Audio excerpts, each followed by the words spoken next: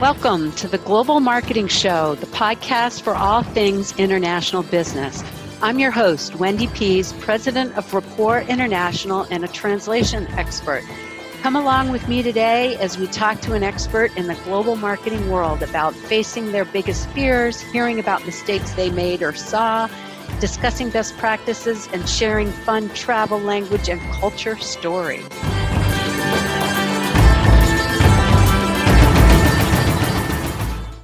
Hello and welcome to the Global Marketing Show podcast. It's brought to you by Rapport International, the high quality translation interpretation company with 100% satisfaction.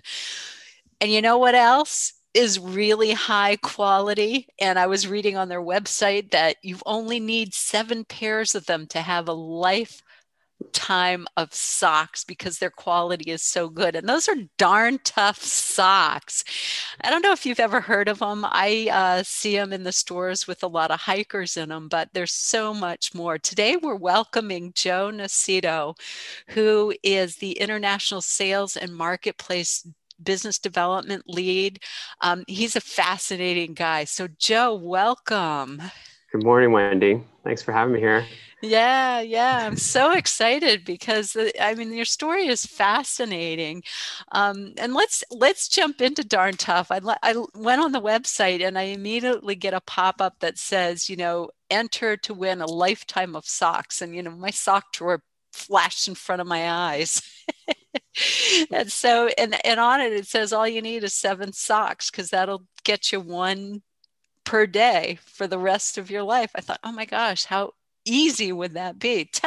Tell me about Darn Tough Socks. How did this company get started, and how are you making socks that are such high quality? Yeah, as long as you're doing your laundry every few weeks, you'll have a sock for every day of the week.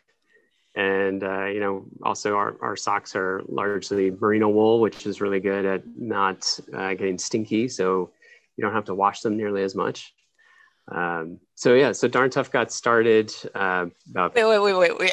I'm laughing and I'm trying to keep quiet to not introduce you. But okay, so you have 7 pairs of socks for 2 feet every day, assuming you have 2 feet. You only have to do laundry every couple of weeks because you can re-wear them because they don't get stinky. Yeah, that's right. It's like the dream sock. Okay. It sure is. No, merino wool is magical. Yeah. I'm told sheep have been running around in that material for 10,000 years or more. So. Okay. The same sheep wearing the same wool, huh? All right. So how did the company get started? So the company is owned by Rick Cabot and his dad, Mark Cabot. And Mark Cabot started a sock mill in Northfield, Vermont in 1978. And they did private label socks for a lot of U.S. brands, brands that you would know, like Gap, Banana Republic, Old Navy, Brooks Brothers. And they had a growing business. And then towards the late 1990s, early 2000s, all those companies realized that they can get their products cheaper overseas. And so the Cabot family kind of watched their business shrink and dwindle. And so they kind of stood up to that and said, well, if we have our own brand, we can control our own destiny. And so they bet the farm on taking all the know-how of a couple decades of making socks and said, let's make the best quality socks that we can on the market, and let's guarantee them for life. And so in 2004, they did that. They essentially bet the farm on 3,500 pairs of running socks that they gave away at Burlington, Vermont Marathon. And the rest is history. Here, now today, I think in 2004 it was about 35 employees, and today we're just over 400. And now selling into over 25 countries worldwide. Oh my gosh, that's fantastic. So you're selling into 25 countries. So from 2004, when did you start your international journey? So I've only been here about 5 years. And I'm about maybe 5 years before that, we have a great story from our Japanese distribution team. They kind of walked into the mill one day and wanted to sell our socks in Japan. And so that was kind of the beginning of it, but there was no business strategy to it. We just accepted some orders and sent socks across to the other side of the world. How did they find you? So they dealt with some other US brands, and I think they were introduced by some of our US sales reps that were selling similar footwear, maybe some similar clothing, and were told to come check us out.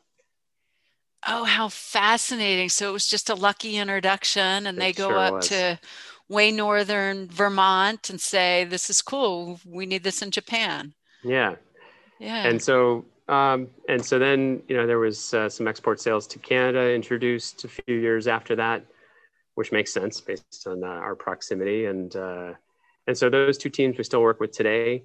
And then, like I said, about 5 years ago when I started, the plan was to start to really build our brand in the global setting. And so that's when we started putting some strategy to it and focus. And that meant gearing up for trade shows and checking to make sure compliance issues. I mean, the list goes on and on of everything you need to do to check off to start selling internationally.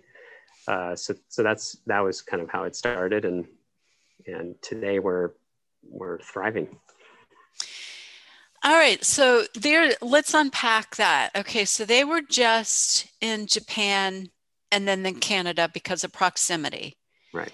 And then they say, there's a huge opportunity to go international. So we're gonna hire this guy that has some international experience to come in and put a strategy. A little bit. I actually was I was actually hired on the US side. But then my boss's boss, kind of through some conversations, learned that I spoke a couple languages. I love to travel. So that was how that kind of, I got asked if I wanted to start to work into that setting and help build the international sales. So you're working for the company, and the bosses realize they've got this hidden talent in you, that you have this international, background that you could help grow the company. How did you go about doing that and developing a strategy? Because I think there's a lot of companies that are in the US that go, yeah, we'd like to do that, but that's a big, scary process. So what were the steps that you took at Darn Tough to do that? Sure. It's a great question, Wendy. How many hours do we have? Take it away. Yeah. I mean, at a high level, there's a whole bunch of due diligence to be done. I mean, granted, we focus our efforts on the outdoor industry. So there are a lot of successful brands that have done this before us, right? And so we do a lot of research into how they did it, start a lot of conversations. I got introduced to a lot of VPs of sales at a variety of other outdoor companies, talk to their counterparts in Europe. And, I think it's a tight-knit network. And so I would recommend that to anybody. So what kind of companies, like what companies were you talking to? So we were talking to like Osprey Packs. They make really great backpacks for the outdoor industry. And obviously being in selling socks, we talked to a lot of footwear brands because that's also, it's a complementary product. So we have a lot of friends in that industry that we don't compete with. For sure. We even talk to footwear brands to get footwear for our photo shoots. So it's leveraging your network of friends. And you have to know your competition. You got to see what your competition is doing in all these countries.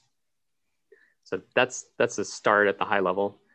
And you obviously have to decide on investment on your side, how much you're willing to invest. It's going to take time. It's going to take money. There are some risks. I would also recommend reaching out to your local chambers of commerce, the Department of Commerce, which is a federal division that they have local representatives that can help you out, get you connected and talking to people. They could do a lot of legwork for you up front too to help you out. And I will admit that's something that we don't take enough advantage of. Yeah, that's good to know. I was just talking to a representative from the Department of Commerce, and they have put together a whole e-commerce support system. So their supports are fantastic. Absolutely. And it should be noted, there's a lot of grants to go after for that too. And again, I fully admit it's a time and bandwidth thing. And you're chasing leads and new business, and you're growing, hopefully. And so then sometimes it's a lot of paperwork pushing to get some grants, but your state has grants for you too that can be made available and offset translation costs, trade show costs, get you introduced to people at those foreign trade shows. So those are all things that I highly recommend. Yes, and if anybody's interested, you can go to the Rapport International website, which is rapporttranslations.com, and look for the little search engine on top and search grants, and it'll take you directly to the contacts at the states to find out more about it. Or you can reach out to me, and I can help you. So I'm so glad that you brought that up, because oftentimes the states don't even give the money out because they don't have enough applicants for it. Yeah, I've recently learned that in Vermont, there's only a handful of businesses truly taking advantage of these services. And granted, Vermont is the second least populous state in the country, but still, there are businesses here. Oh, yeah. Yeah, and there's a very active trade representative there too, or trade support. So it's worth doing. Yeah. Yeah, and being, like we said, the proximity to Canada, I know that there's a lot of Quebec to Vermont trade. And so there's, like you said, there's a lot of trade representatives to help with that. And in this case, with Quebec, you have to look at translations and things like that too, to keep in mind.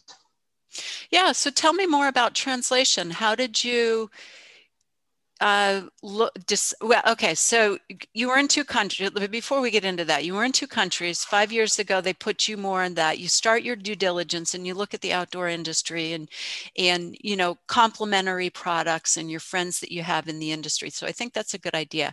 The second thing you said was to look at your competition. So you don't have to name them here, but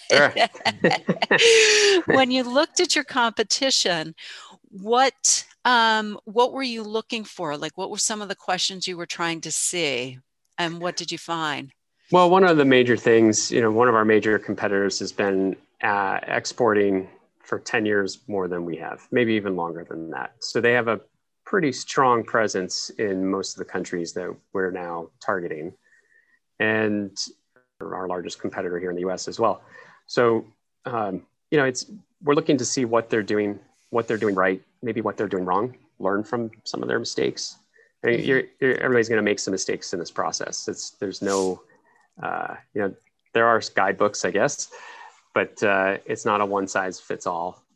So I think you're looking to see where they have success, because it's likely that if you have a similar product, then you can also succeed. And so we walk into key retailers in foreign countries and we tell them we want to be their prominent US brand of specialty socks. And then I have a high regard for the local brands in all the other countries too, because a lot of retailers, they want to keep there's other local competition, and that's fine. That they make a good product, but we want to come in and be the premium US product and tell our story. Okay, so made in the US is a really big deal. It resonates for sure. Okay. Right. So made in the US is not just a thing that's in the US, but around the world looking for that made in the US premium brand. Yeah. Okay. So that's really interesting. So you looked for the markets they were having success in and figured you could have success. So that was a draw, not picking someplace else that they might not have a presence and try to win that market. Sure. I mean, it's a little bit of both. I have have a different opinion from my boss. I'm, and maybe I'll get in trouble for saying this. It's just recorded. It'll be official now. But, I feel that every day that we're not in a market, that's an opportunity for a competitor to be there. Yes. And whereas, I'm encouraged to take one step back and be a little more strategic in how we place ourselves into markets. I feel that we've gotten ourselves into most of the primary market, the primary markets. But there's smaller markets that I'm not allowed to touch yet. And again, I just feel that any day we're not there, it's another competitor's product being sold there instead of our own. Yes, that's an interesting one is let's go wide or let's go deep. Right. Yeah, Yeah. that's a continual question for companies. Yeah. Narrow and Yeah. deep is it keeps a focus. But the other piece to this too is, you're chasing, well, in our case, we're chasing markets where there's a population that is worthwhile. We're chasing larger outdoor markets too. We're not necessarily going after big urbanized regions. But I think one of the big takeaways too is, Europe has twice the population as the U.S. and that's really concentrated into two countries too. You have Germany, which is the size of California, and the UK, which is about the size of Alabama, I think. And so, those two countries are half of your consumer buying power in Europe. So those are also pivotal pieces to your growth, I think, is to really focus where it's going to matter the most. It's the lower hanging fruit. And that's where my boss would tell me, don't go after the country that has 500,000 people and we'll sell 50 pairs of socks. Right. So it's a balance. So it's looking at the numbers. I had never realized that Europe had twice the population in much smaller. I guess I did, but I never put the numbers around it because if you look at the train system, they can move, Sure. it's a smaller geography, more people, so they've got much better trains. But in the US, it's harder because you're crossing more distance to get to the people. But I never put the numbers around that. Yeah, I think Europe's about 750 million last time I kind of looked at those numbers, and it's more densely populated too. And so, for instance, and then when you take it country by country, and even more specifically recently with like in the UK with Brexit, we had to kind of relook at how some of that business was happening there, and tariff implications and things like that, which don't affect us directly, but affect our distributors. Yes. But the UK is a great example of 50 million people or so, but in a very small geographic area. So, like, postage takes a couple days to get from north to south, and that's a benefit for the retailer, for the consumer. It makes distribution much easier than, say, even here in the US going East Coast to West Coast. Right. Yes, that is a benefit. And and then you're also talking about the UK and Germany where you have a lot of people that are interested in outdoor activities and hiking and that makes a difference Right. too. Yeah. Absolutely. Okay. So we talked about due diligence, on the strategy plan, look at the competition, look at the market you're going into. So you went from 2 markets to 25. Which were the first markets that you picked to enter after Japan and Canada? So we were looking at a lot of Europe, mainland Europe for sure. And again, comes down to just population density. And you've got some great outdoor markets, the Alps, and great skiing, and just a lot of outdoors and hiking. So, and a lot of great shoe brands come out of Northern Italy for outdoor. So, that we feel that we can follow that trajectory of product sales. Mm-hmm. And then Scandinavia was Scandinavia has a huge outdoor market, and I mean I feel like their whole culture is focused around being outdoors. I think hygge in general, it really means get outside with your flask of bourbon or aquavit in that case, and in their case, and and just be with nature. So it felt like we align really nicely with that. Yes, yeah. So go ahead and define what hygge is if nobody's heard of that before. Well, it's just comfort and coziness, and I guess I'll give a shameless plug here. It means a really cozy pair of socks, and being like I said, one with nature. One with nature. I've heard it. Yeah. You're one with your book in front of the fireplace and your Right. cozy socks on. Yeah. Good friends around you, have good company, have some good food. So Yes. personally, it aligns really well with my ethos. Yes, it sure does. It sure does. Yeah, I learned in our pre-call that you're from New York and you moved up to northern Vermont, New York City, right? Yeah, that's right. It's big, a very drastic difference. But I fell in love with the Green Mountains of Vermont and the hiking, and I couldn't go back to New York City now. Wait a minute. And also the biking on your LinkedIn profile, it says you're a psychopath, CYCO, and a bikeaholic. You got me. So yes, going from New York to Vermont, you get the hygge. Yeah. I think after you bike into enough taxis in New York, you try to find a little more solitude on the roads of Vermont. Yes, yes, yes. That is one of the biking capitals of the US. Okay, so you went mainland Europe and then Scandinavia. Yeah. And then we expanded through Asia, which Asia has huge appreciation for made in USA products and the quality. And so the distribution teams that we work with there, they, having a product that's guaranteed for life like ours is actually not new to them. They do that with some other great apparel brands. So it just dovetails really nice. And we've got some amazing teams over there as well. So like Taiwan and South Korea. Okay. And so does that put you up to 25 or was there another area? Well, so we do a little bit in South America as well. Honestly, it hasn't been a huge focus for us yet. There's a lot to learn about that market. An interesting piece too is just taking in the culture of all these. And when I say that, I mean business expectations are different.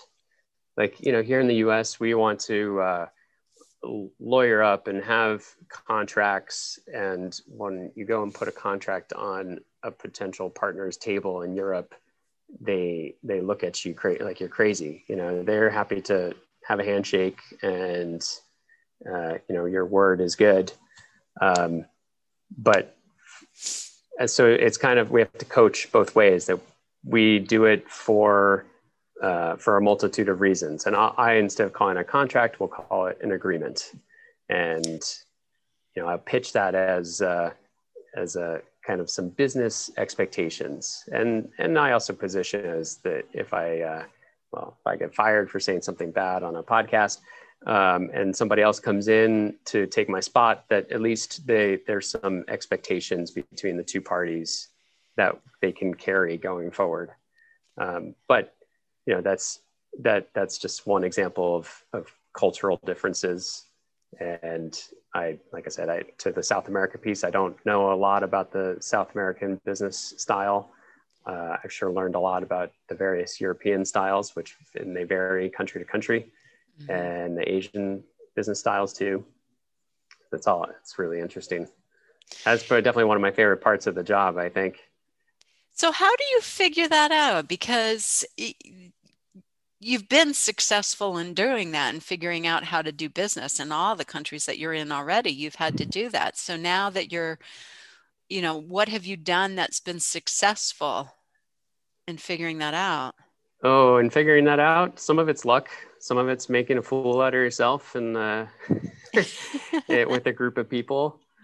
I always come back to this funny you know how you might toast with a cheers, and the a lot of times the dinners after a successful meeting are where you do more business than the conference room.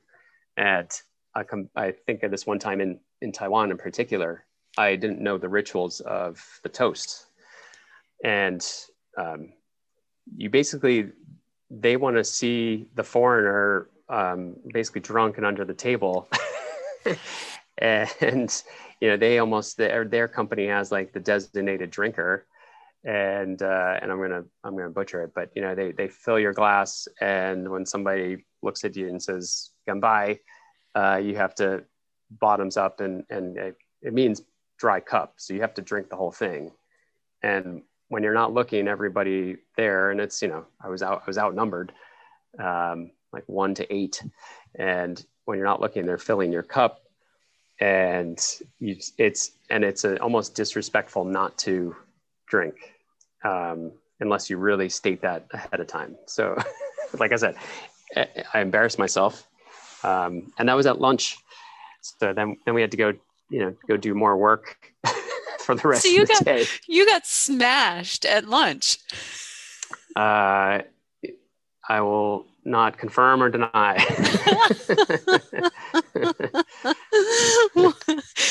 Were you even able to go back and be productive at lunch in the afternoon? I was, fortunately.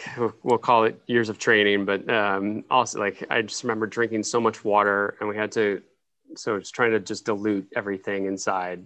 And then we had to drive 2 hours south to Taichung, if I remember correctly, and I just remember having to stop every 10 minutes and to pee, and it was but it's such a memorable experience, and and the team, every time I see them, I bonded with the whole team that day, and a lot of sales and business is trust and building these trusting relationships.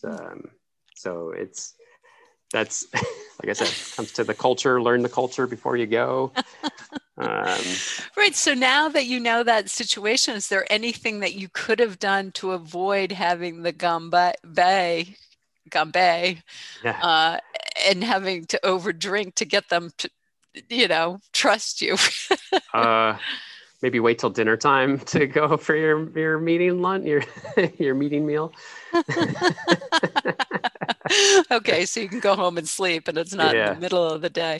But there's nothing you could do when they're pouring the alcohol for you. I don't think so. Luckily, it was beer, but I know that they would also do the same with some heavier stuff. So I think I got out easy that day. Oh, that is so funny. Well, and it's not unusual. There was an earlier podcast that we did with the same experience in Vietnam. Yeah, I think it was Vietnam. And then the other one that was really interesting is if an earlier episode on the podcast was Singing Dog Vanilla. He's done his whole business on a handshake, and he's creating vanilla in Indonesia and then distributing all over the place. He's in Whole Foods, and he's like, no, I don't do contracts. That's great. Which is so interesting. But it is, what I've found is it's an agreement. It helps you talk about things you might not have thought of when you're drafting that up. But for sure. And like I said, it just kind of, I think, sets a tone. But I think you do have to, in the US, if somebody said, no, I'm not signing a contract, you'd instantly be wary. Yeah. But it's a different situation in Europe and Asia. So you just have to be prepared for that. Right.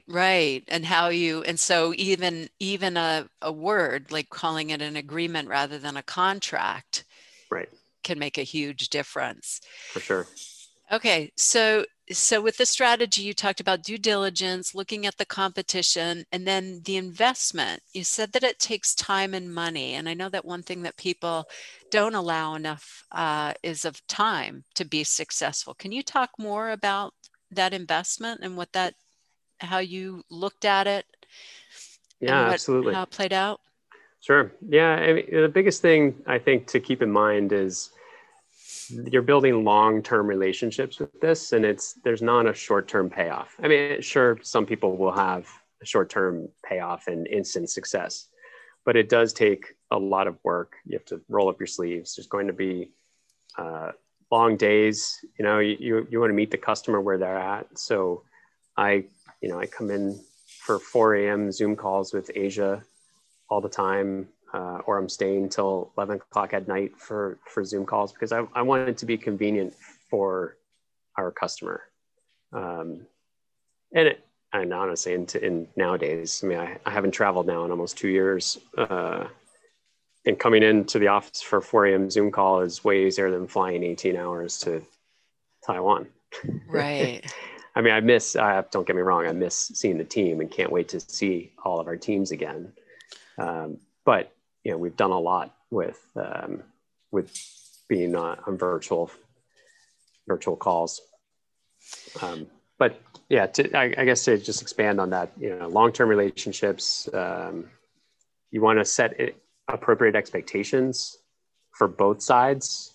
If I'm taking my business plan, I need to run it up the ladder here at our company and set expectations that it's going to take a long time, because it might take longer as bringing a new brand into a new market where they've never heard of you. They may not even be able to pronounce your company name properly. That's a tough one. And so it does take a lot of time, as opposed to in the US, we could probably walk into any retailer. If they don't sell us, they probably know who we are. It doesn't take as much convincing. Mm-hmm. Mm-hmm. And so when you say it's going to take a long time, are you talking months, years? Like, how's that? What have you seen? I'd planned for years. Mm-hmm. It's, in our case, it's it could take a couple years just to get. We have about 250 different styles that we sell, and it could take a year and a half, 2 years, just to understand what that market wants from our lineup. And we could provide them our best sellers list, but the socks that we sell in Norway compared to the socks we sell to their neighbor in Sweden are very different. Norway goes after a way more colorful, and Sweden goes after a little bit more muted. And I didn't know that going into it. So we could have steered our distributors the wrong way and had them load up on a bunch of stuff they couldn't sell. So that's where you have to really plan on a slow roll and keep the focus, and just be available to answer questions at all hours.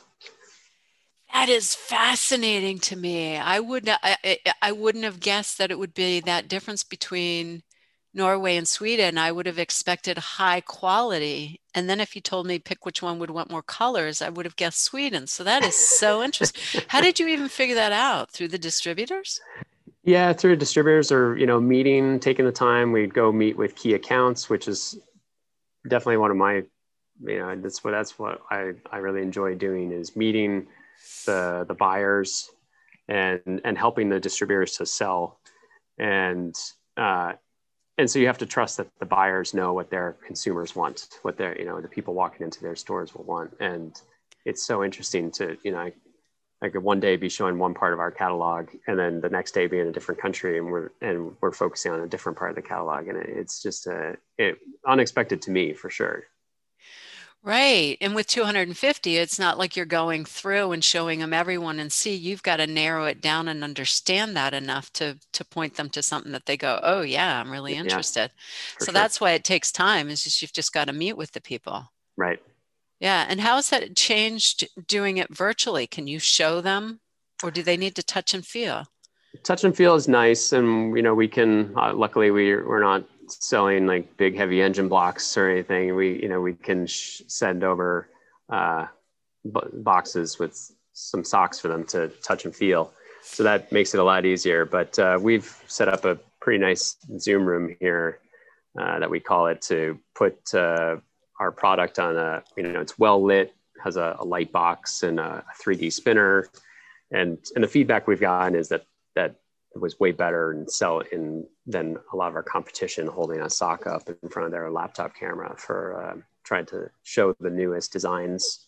So that's another piece. I definitely recommend spending the time to get either good photos of your product, high res, so you can have it, and take the time to build out presentation decks, or set up some cameras and some lighting. I mean, we did it on a shoestring budget, but it works really well. That is great advice, is you've got to put yourself forward in the best light. And so you were able to figure out something, or how are we going to make them show really well? And it looks really high class. That's fantastic. Yeah. All right. So you mentioned, okay, so investment, we went through time. Now, budgeting, and of course this is going to be different for every company depending on what kind of products they have and how it's sending. But how did you go about thinking about investment, like selling to new places in US, the Norwegian market versus the Taiwanese market? Like, how would you even think about budgeting for that? Yeah. One thing that, again, like I said, it's socks, so it's easy that we can get socks on people's feet, and that's not a tremendous cost in the grand scheme of things. It certainly is less expensive than airfares and hotels and all that. So that's the number one piece, is just get product on people's feet, because we've found that people are pretty loyal to our brand, and we obviously feel that we make a superior product, so we feel that it sells itself in that regard, and our US teams have had success doing the same before we started doing this internationally, so that's helped us for sure. You have to have some faith in your product as well, and confidence. Well, I think that's for anybody in sales and marketing. You got to have faith and confidence in your product, or you better get another job. Exactly. Yeah. And so is the budgeting, like the financial side and the investment of the cost, is it similar to launching like from Vermont to California, or are there additional costs for going international? There are definitely additional costs. Like I said, the one piece was the legal side of things. Even though people don't necessarily want agreements, we're going to have agreements in place. So I know getting started, we spent a ton with attorneys, making sure that we were protected.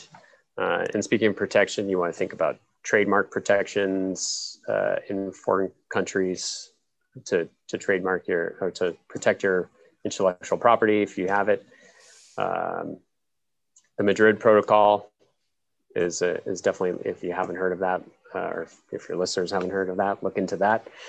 Yeah, I don't know what that is. What is that? That protects you, and it's basically gets your trademark registered in, I'm going to say, over 100 countries. So it takes care of most of where you want to at least get yourself covered, your trademarks covered initially. Oh, that's great to know. Yeah. Okay. I'll have to do more research on that too, because I didn't know about it. It's a good one. Yeah.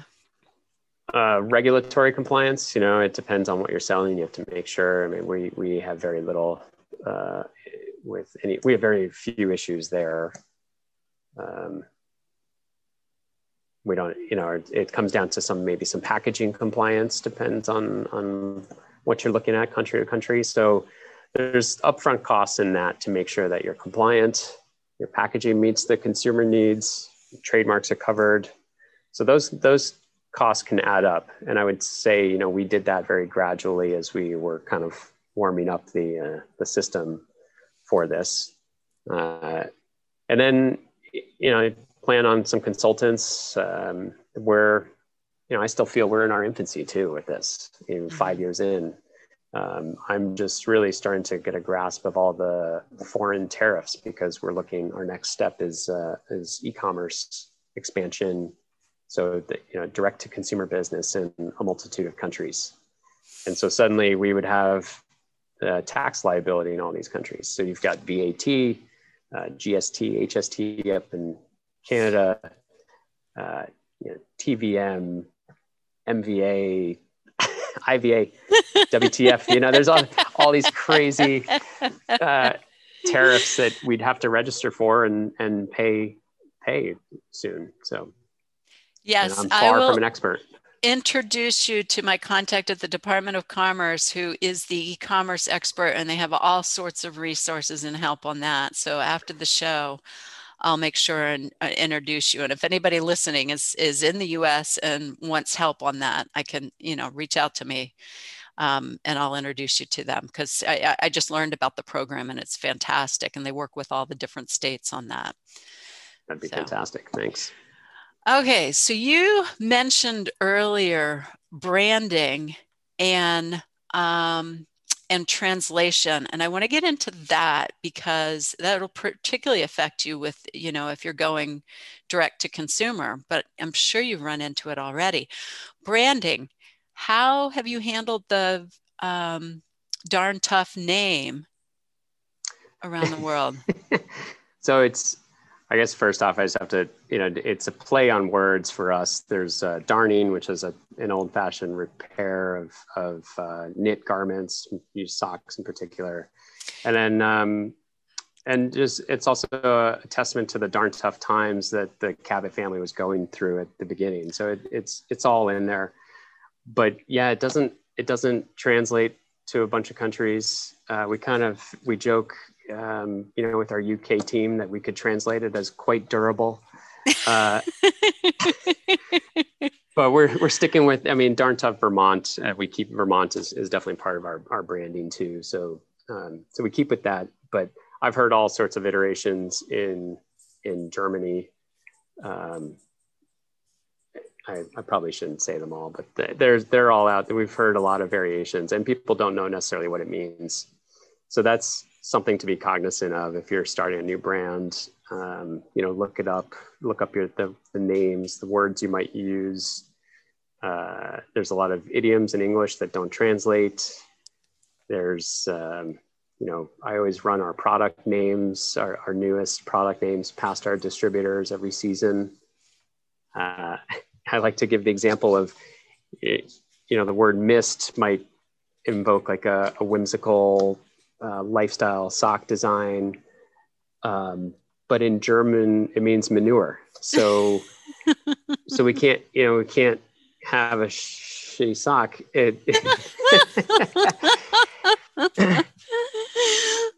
So that's just something to keep in mind, and I'm sure you're no stranger to that in the translation world.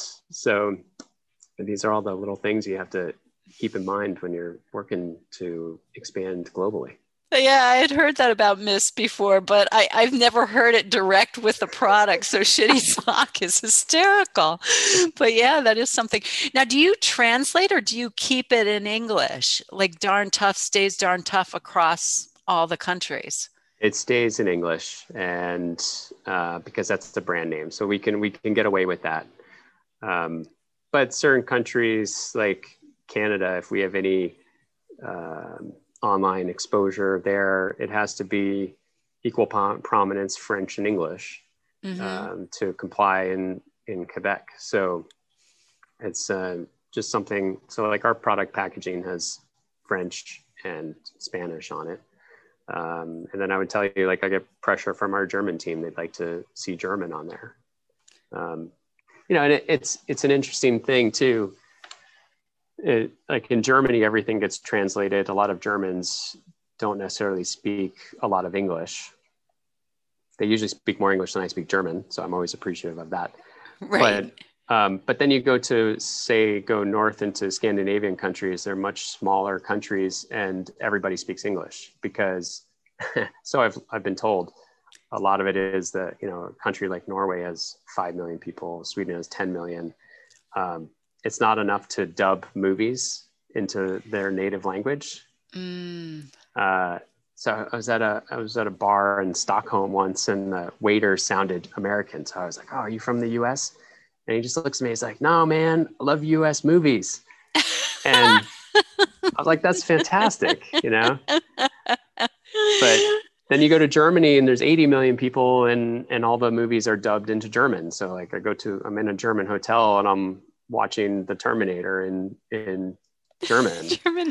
So, you know, that's where, like I said, that's where I think we get pressure from the German side to get German on the packaging. And I think we've got a long way to go in volume before we can really justify that. So so that puts it on our map, you know, it puts it in our future planning of how do we fit a multitude of languages on a very small package.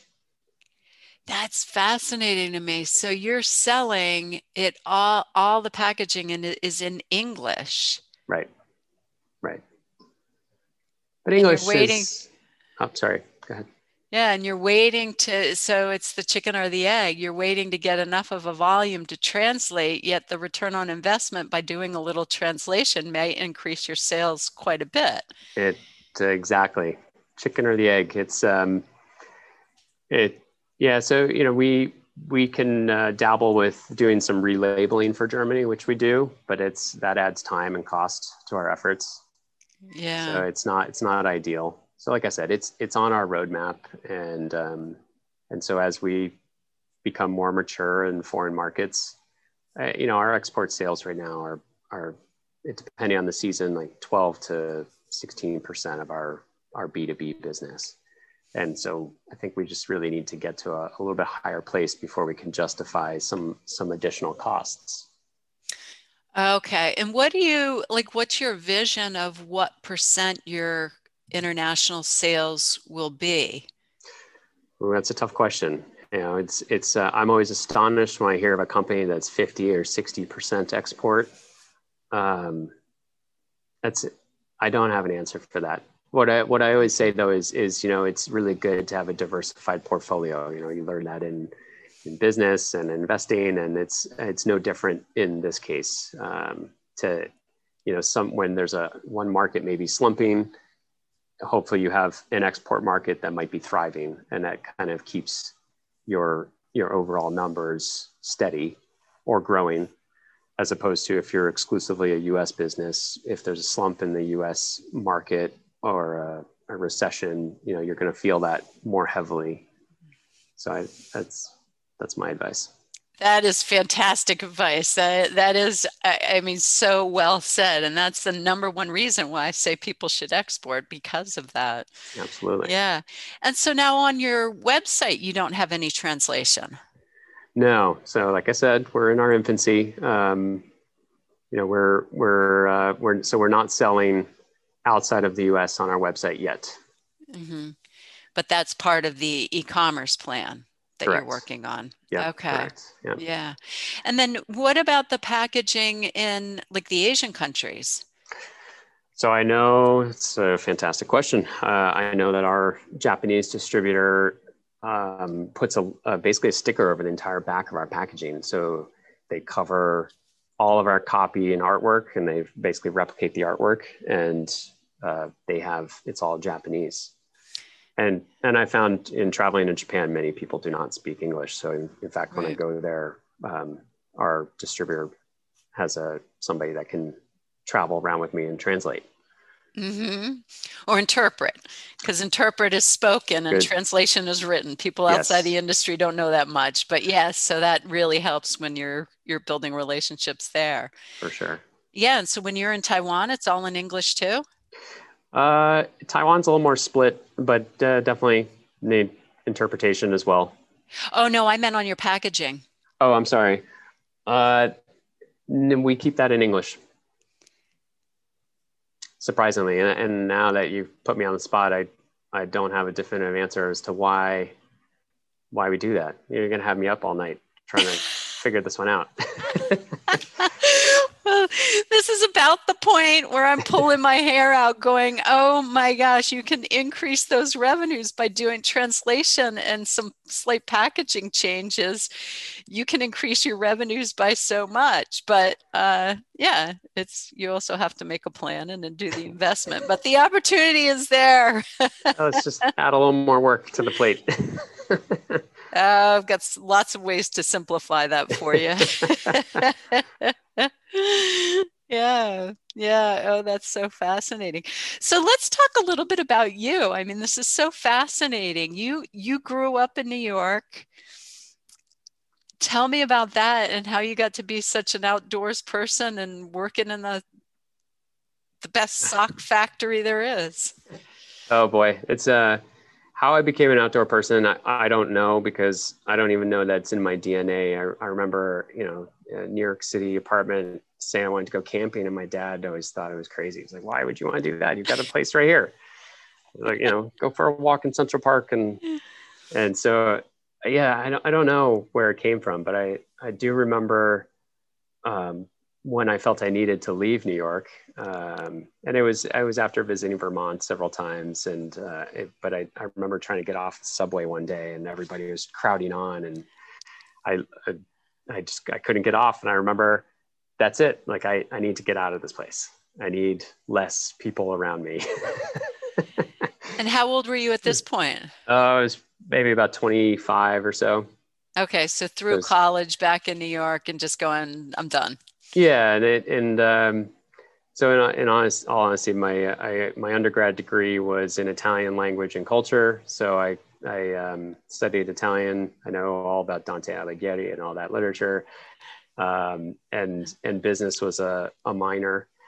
And I went back later and took master's in business classes. But I was basically right out of school, just working wherever I could, but with no clear direction. Mm-hmm.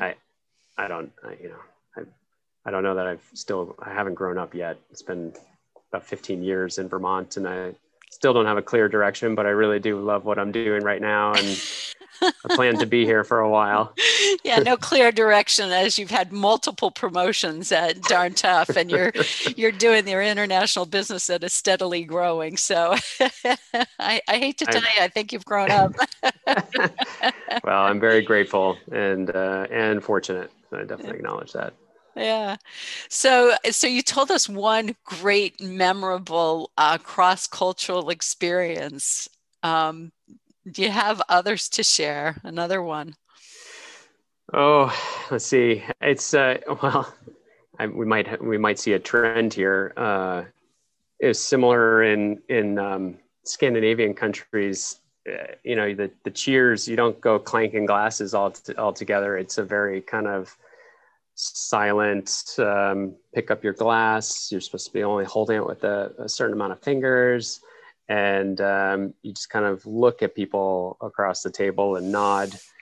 And after you've done that, you take a small sip, and then you kind of do a nod around the table all over again. Whereas, I just go in there and I'm ready to clank glasses like it's Oktoberfest or something like that. So. Oh, that's so funny. Right. And the eye contact's really important, right? When It you're is. looking at everybody. Yeah, for Yeah. sure. For sure. Yeah.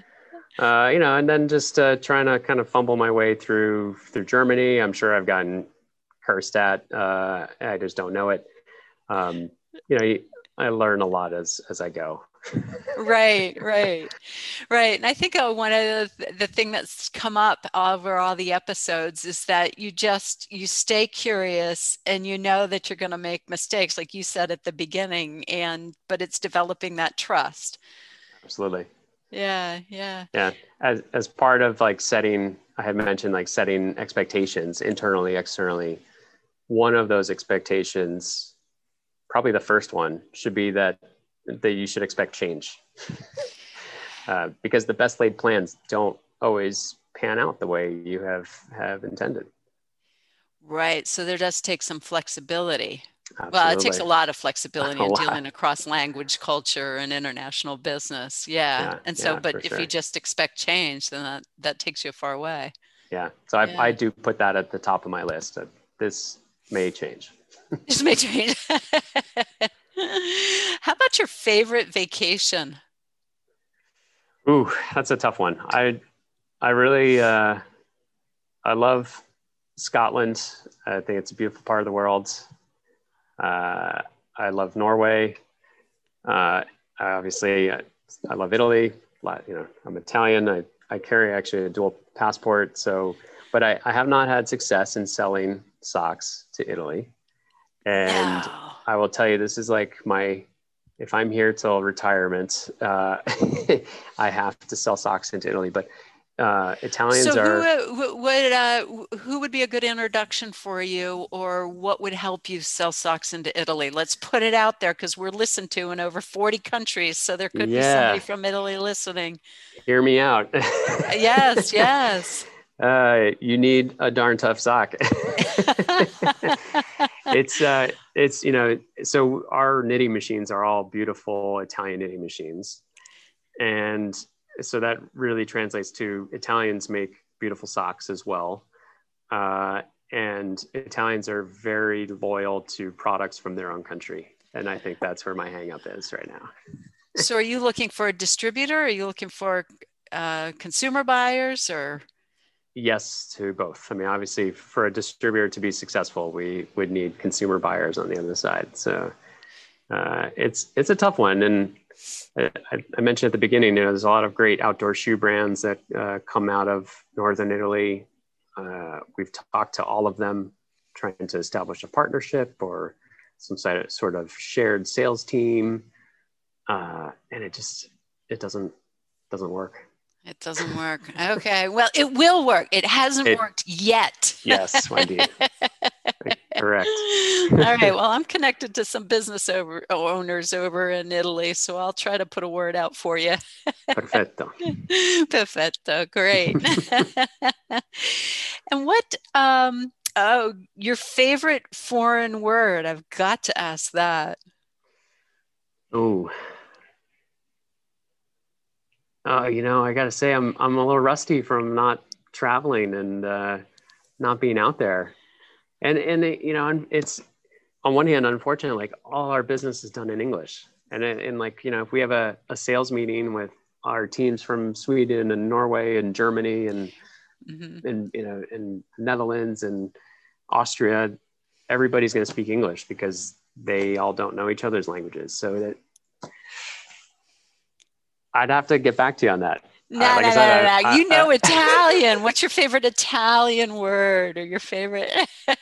Well, okay. Italian there's a word, the word marvelous is meraviglioso, and it just sounds, I don't know. I love the way it flows. And actually, I guess it's starting to bring back all these.